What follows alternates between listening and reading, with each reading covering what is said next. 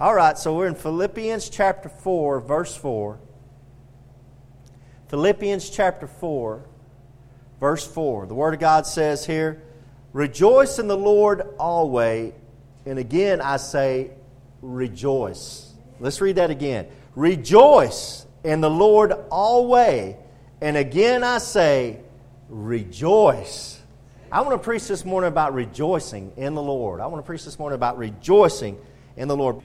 So Paul tells us, "Rejoice in the Lord always, and again I say, rejoice." What does the word rejoice mean? Well, it's defined in Webster's 1828 dictionary as to experience joy and gladness in a high degree, to be exhilarated with lively and pleasurable sensations. The act of rejoicing is the act of expressing joy and gladness. Guys, we as Christians should know this above anything else, that when you know Jesus Christ as your Lord and Savior, you have something to rejoice about. It says rejoice not in anything but in the Lord. Rejoice in the Lord, not in worldly things, not in what you own or what's going on in life, or anything else you can think of, but sincerely rejoice in the Lord. And he says do it always, not just always, like we'd say. He said always. Always like at all times and in every kind of way. We should be rejoicing in the Lord. What makes this such an amazing scripture is this. When Paul wrote these verses, he wrote these words encouraging people to rejoice in the Lord always. And again, I say rejoice. He's sitting in prison. He hadn't just got $1 million donation from one of his best members, or he hadn't just had one of the greatest revivals he's ever been a part of. He hadn't just seen 1,000 people walk down the aisle. No, Paul's in prison for nothing he did wrong. He's in prison just by simply preaching Jesus Christ, doing everything the Lord wants him to do. Now he's in prison, and he says to rejoice in the Lord always, and again I say rejoice. This whole letter of Philippians was written by Paul from prison. And in this letter of Philippians, you're going to find joy mentioned 6 times and rejoice 10 times. And when you study out this book of Philippians, and we're going to go through it this morning, Paul has 7 different things he rejoices about. And it's an amazing thing. Here's a man in prison. He's not just telling us to rejoice, and again I say rejoice. He's going to talk about during this letter things he is rejoicing about. So if a man that's in prison, that's for nothing he did wrong, is in prison rejoicing, praising the Lord Jesus Christ, rejoicing in the Lord, we can really learn a lot from this great Christian of how we can rejoice in no matter what situation we're in. Let's look at this together at 7 things Paul rejoiced over. There's 7 things we're going to look at quickly this morning that Paul rejoiced over. And I think it's really interesting to look at this stuff. Look at verse 10. Look at Philippians chapter 4, verse 10. Philippians chapter 4, verse 10. "But I rejoiced in the Lord greatly." What did he rejoice about? "That now at the last your care of me hath flourished again, wherein you were also careful, but ye lacked opportunity." They didn't have the opportunity to do everything they wanted to do for him, but he rejoiced that they cared for him. Guys, Paul rejoiced that other Christians cared for him. If there's anything you can rejoice about, Christian, this morning, especially if you're in this church, you can rejoice that other Christians care for each one of each other. They care for you. There's Christians that care for you. You're not whatever you're going through, you're not going through it alone, Christian. There's other Christians that are praying for you. You heard Brother Ronnie and you heard Brother Marwitz when they got up to pray. The theme of both their prayers was simply this: not only that Jesus Christ would bless us and bless His service, but pray for our brothers and sisters that are down on the coast that are dealing with the flooding and dealing with the hurricane. These brothers and sisters down in the Houston area and Corpus Christi, Port Lavaca, they don't realize there's brothers and sisters up here that care for them, that are praying for them. There's something to rejoice about. Christian, you have something to rejoice about this morning. There's people that love you. There's Christians that really, really love you. I work with a guy that he doesn't have anything to do with God. He's not saved. He's dealing with some severe health issues. And I talked to him about the Lord, and he's dealing with going to take these radiation treatments and all the stuff he's dealing with. And I simply think to myself, if you were in a church, any kind of good church, they would be taking care of you. They would be helping take you to radiation treatment. But this poor guy has no church home, no church friends, and nobody's there to help him. He has no friends to help him other than the few friends he's made at work, and he hasn't been at work for longer, maybe a year or so. And I'm thinking, this guy's in his 60s and he has nobody to take care of him. And I'm thinking, if I was to sneeze, there's Christians that would run to give me a Kleenex. Amen. You too, not just me, you too. There's guys that, Sister Carolyn last Wednesday, way before I thought about preaching this message, she goes out there, she has a flat, there's 3 or 4 men digging around under her car trying to get everything fixed. We're trying to figure out how to fix it. She probably knows how to get it fixed before we did. But we're there to help her. In other words, that's what the Christian body is about. The Church of Christ, the Christian body of the Church of Christ, that's what it's about. It's about Christians helping each other. I heard a great testimony from a lost man. I'm not sure if he was lost or saved, but he said, he didn't go to church or anything, but he said, when my mom passed away, the ladies of her Sunday school, they came to the house and they brought us food, and he goes, that's what it's all about. It was a testimony to them that her loved ones cared about her and her family when she passed away. That's what Paul's rejoicing about. If you have anything this morning to rejoice about, you should be rejoicing that people, Christians, they care for you. Amen. Now let's come back to chapter 1. Let's look at another one of these. Let's look at the second one. Let's turn back to chapter 1. Philippians chapter 1, verse 14. Let's move on and look at another one of these. Chapter 1, verse 14.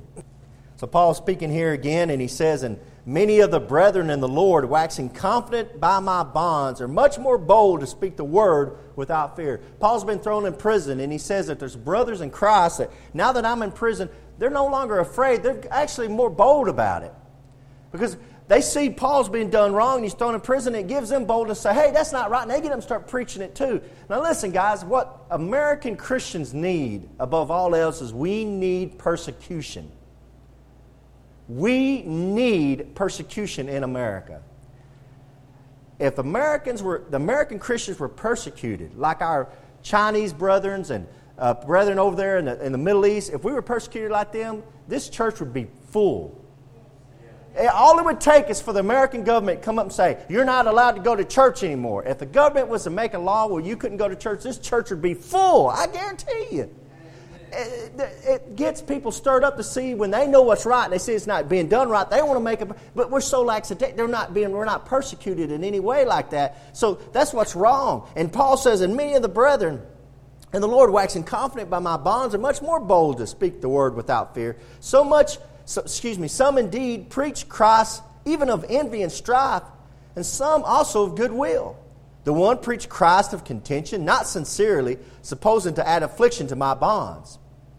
But the other of love, knowing that I am set for the defense of the gospel. There's some people saying, see, that's what you get, Paul, for preaching Jesus Christ and preaching that you're saved by grace. That's what you get for being in prison, preaching about Jesus Christ. And there's some brothers there's some people that are Christians saying, man, he's preaching, he's in jail, I'm going to get up and preach too. That's not right. I'm going to make a stand just like Paul made a stand. In other words, Paul's showing me the way. And he's saying there's two sets of people that are like that. Some are sincere, some don't know it. They're both preaching the gospel. If you're talking about the gospel, you're preaching the gospel. You might not realize. Even if you're talking bad about it, you're talking about Jesus Christ. And that's the point he's about to make. Look at verse 18. What then? Question mark. What then? Notwithstanding every way, whether in pretense or in truth, Christ is preached. I will therein do rejoice, yea, and will rejoice. Amen. He says, you know what? Jesus Christ is being preached if they're talking bad about me, or if they're talking good about me. But the good thing about it, and what I'm rejoicing about, Paul says, I'm rejoicing that Jesus Christ is simply being preached. Amen. I think Paul had the attitude that any publicity is good publicity. He had that attitude about Jesus Christ. Talk good about him, talk bad about him, just talk about him. That's what some advertisers believe. That's what some people think happened with Trump. People can't believe that Trump got into office. Well, because you kept talking about him night and day. That's the best publicity he ever got. They stopped talking about Hillary because all they could do is talk about Trump. And then they wonder why he got voted in. Well, you were giving him all this free publicity. And there's people that, and I guess Paul's one of them, and maybe he's right, amen, that any publicity is good publicity. That's the way they believe it. And Paul says, hey, if you're preaching it by pretense or you're in truth, at least Christ is being preached. And praise the Lord, rejoice for that. We drive by some churches on the way here to Indian Gap Baptist Church, and you can ask my wife. I can tell you everything's wrong with that church and everything's wrong with this church and what they're not doing right. And I'm real bad about that. But what I need to realize, and maybe some of y'all too, is their doctrine might not be right, but at least they're preaching Jesus Christ. Amen. I should be rejoicing about that. Sometimes we get caught up into that we get caught up in like, well, the doctrine's not right and they're not doing this right. And yeah, a lot of that's true. But we need to back off and say, let God judge them. Praise the Lord, they're preaching Jesus Christ. Praise the Lord for that. And that's what Paul's saying. Hey, even if they're preaching it wrong sometimes, at least they're preaching Jesus Christ. If it's Jesus Christ and not a false Jesus. But that was the thing that Paul rejoiced about, is that he was preaching Jesus Christ. Now look at chapter 2. Let's go on to the next one. Chapter 2, verse 15. Let's look at Philippians chapter 2, verse 15. So Paul rejoiced over Christians caring for him. Paul rejoiced that Jesus Christ was simply just being preached. You know, if you come up to this church, and I know it's happened a lot, God forbid, but sometimes we get in here and there's not good preaching. It's not a very good preacher. The preacher's not doing it. Maybe I'm not doing a good job. But at least you can sit in the pew and rejoice that, well, at least he's preaching Jesus Christ. You know? Praise the Lord. At least Jesus Christ is being preached. That's something to rejoice about. Because there's coming a time in America that Jesus is not going to be allowed to be preached. We better be rejoicing right now that he is preached. Look at verse 15. Well, verse 14 to get the context. Do all things without murmurings and disputings, that ye may be blameless and harmless, the sons of God, without rebuke, in the midst of a crooked and perverse nation. Now let me ask you something. Is this a perverse and crooked generation? Amen, it is. I want to point out something else to you. You know what the homosexuals say, that when you're not gay, you know what they say you are? They say you're straight. Don't they? Yeah, that's what they say. I've even seen a bumper sticker on the back of this lesbian's car that said, I'm so gay I can't even drive straight. That's what she had on the back of her car, bumper sticker. What's the opposite of straight? Crooked. Are you living in a crooked and perverse nation? I think we are. In the midst of a crooked and perverse nation, God says he's going to judge people out of their own mouth. They don't even realize what's coming, do they? Among whom ye shine, look, among whom ye shine as lights in the world.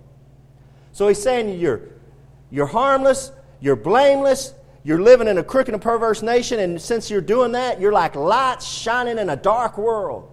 Verse 16, he says, holding forth the word of life. What's the word of life?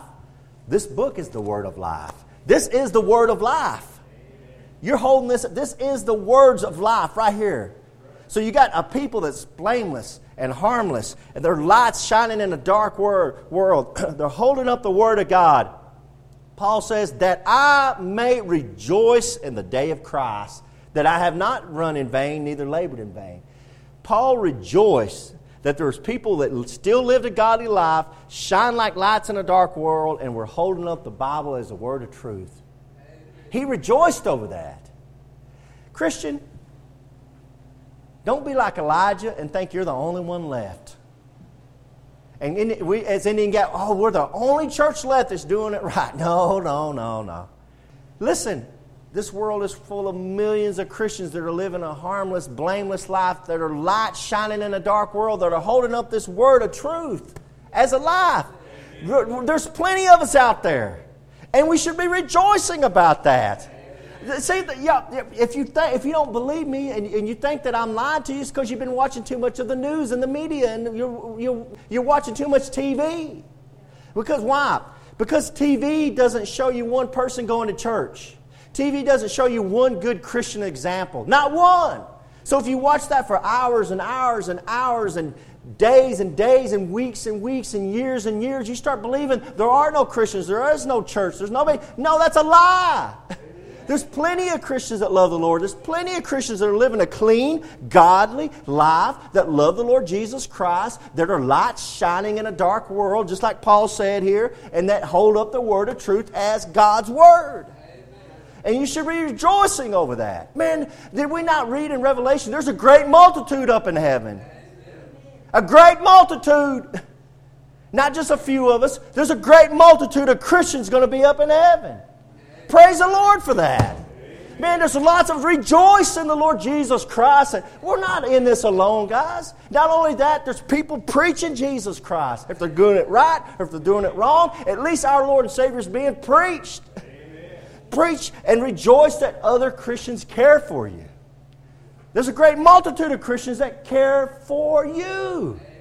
Man, we were at this, last night we were at this, I would call it a concert, but they had this kid that come up there and they said this kid was from South Carolina. He was battling cancer. And they brought him up on stage and they wanted this entertainer, Donnie Edwards, they wanted him to give him some attention and hug on him and love on him, and everybody was clapping, and this place was packed. So they brought that kid back down, and they said, Donnie said, I hope you're here next year when I come back through. I want to see you here.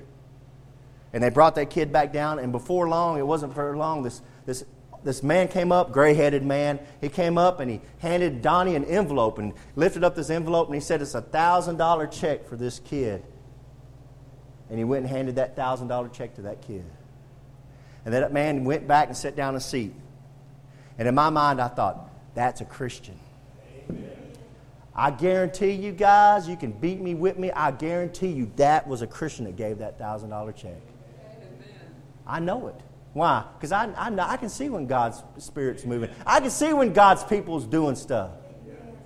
You know, brother, and I hate to call people out, and I'm not trying to call anybody out, but people, they don't want to have anything to do with going to church. They don't want to have anything. But then their house burns down, or they have some kind of problems in their family or whatever. And what do? They want the churches to come help them. Because they know we will. Because they should be rejoicing that there's churches in the community. Man, there's a church on every corner. There's those Bible thumpers. Oh, you like us when you need some help. When your old grandpa kicks a bucket, you want to come here and want me to preach his funeral. You want to use my church to hold your wedding. You want to use my church to hold whatever you're doing. You want to use my church and use my people to do your little things you do. You better be rejoicing that there's people here that keep this church open. Amen. Man, you know, they'll come in once every 3 years into this church. Well, once every 3 years, there'll be somebody come through here and, well, I haven't been to church in a long time. I almost felt like saying, yeah, we shut this thing down for about 2 years. We just showed up this Sunday. They know we're here. Amen. They know we're faithful. They know somebody's pulling their money out of their wallet and paying for these lights and paying for the air conditioners and paying for the carpet and keeping these doors open so they can come in once every 2 years or on Christmas or once on Easter. Rejoice that there's Christians that still keep the faith. Amen. Praise the Lord, man. And there's a lot of us out there. And the world wants you to be convinced that there's nobody left. There's a lot of us left. And Paul rejoiced over that. He rejoiced over that. And we should be rejoicing too. He said, rejoice, holding forth the word of life, that I may rejoice in the day of Christ. There's going to come a time when Paul stands before Jesus Christ and he's going to rejoice and say, Lord, they did a good job. Isn't that wonderful?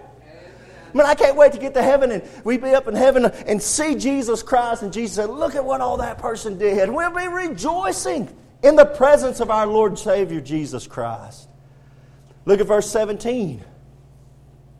Paul said, yea, and if I be offered upon the sacrifice and service of your faith, I joy and rejoice with you all. For the same cause also do you joy and rejoice with me.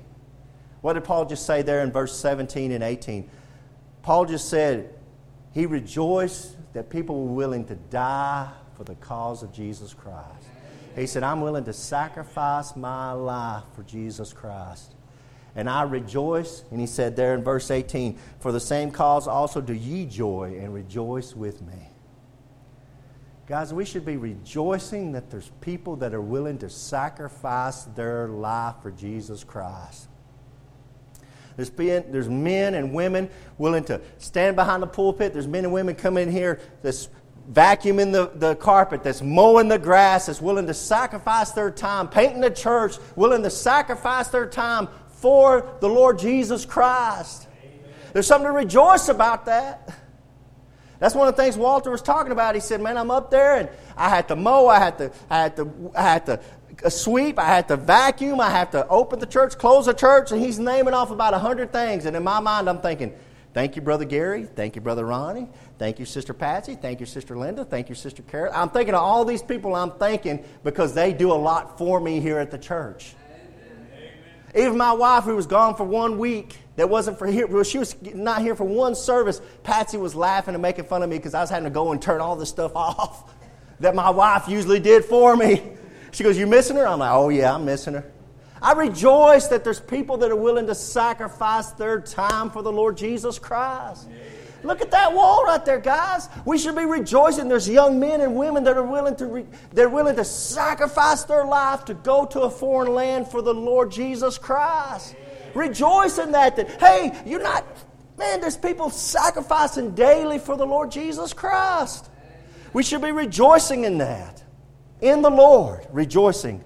Praise the Lord for that. Look at verse 25, same chapter, chapter 2. Here's the fifth one. Verse 25. Yet I suppose it necessary to send to you Epaphroditus. See, Brother Alvin? I don't know. Epaphroditus. I'm going to call this guy's name Epaphroditus. I actually looked it up. Epaphroditus. Yet I suppose it necessary to send to you Epaphroditus, my brother and companion in labor and fellow soldier, but your messenger and he that ministered to my wants. For he longed after you all and was full of heaviness, because that ye had heard that he had been sick. So this brother had been doing a lot of work for the church, doing a lot of work for Paul. He became sick, real sick. Verse 27, for indeed he was sick nigh unto death. He almost died, he was so sick. I thought Paul was healing people up. I thought Paul was slapping them on their head. I thought he had this healing, but the healing was going away, guys. The sign of healing was going away at this time. That was a sign for the Jews, and that sign was leaving them. For indeed he was sick nigh unto death, but God had mercy on him. And not only him only, but on me also, lest I should have sorrow upon sorrow. He said, I'm not only praising the Lord that God healed him up, but he healed him up for me too, because I would have been so sad if he would have left us. I needed him. I wanted him. I loved him. Paul's saying there in verse 27.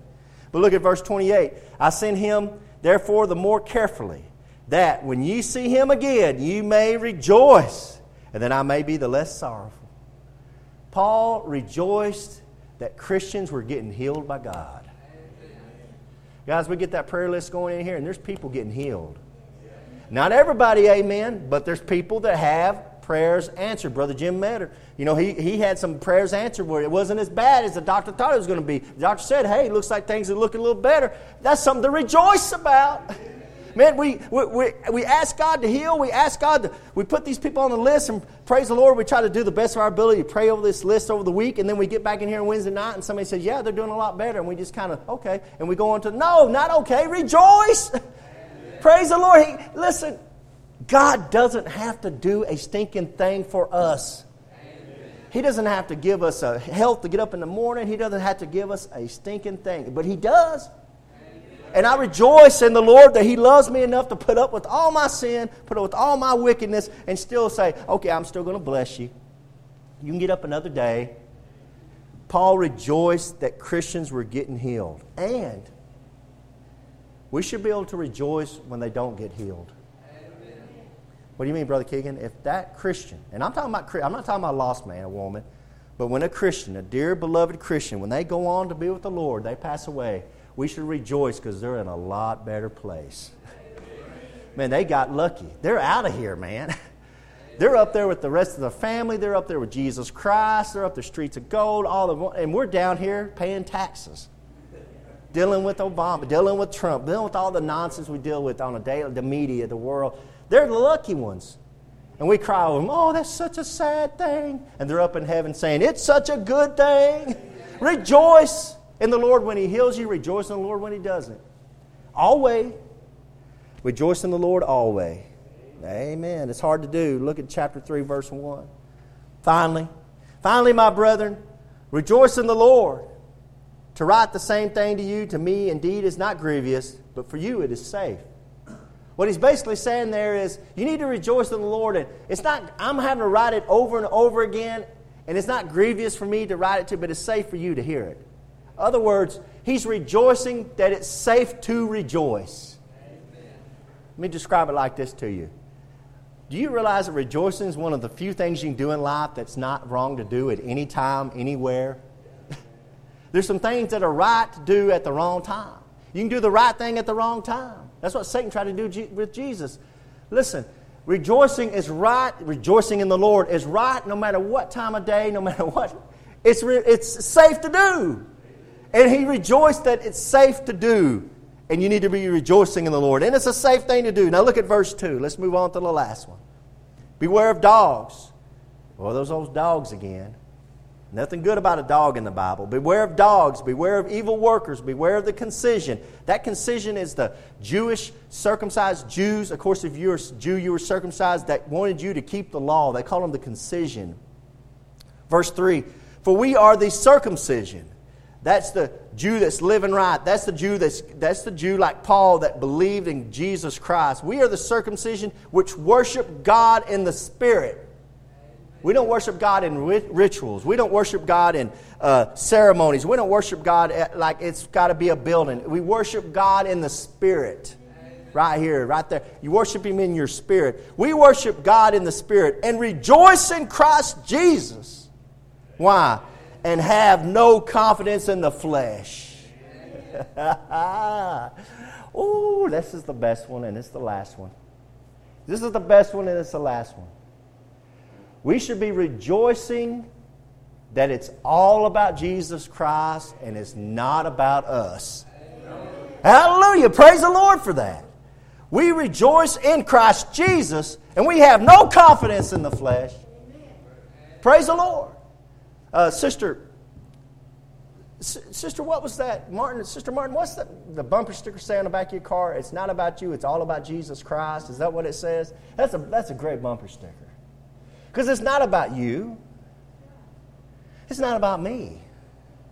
It's not about Billy Graham or Dr. Ruckman, or you can think of Robert. You think of any great. It's not about any great Christian. It's not about Paul, who wrote 13 books in the New Testament. It's not about him.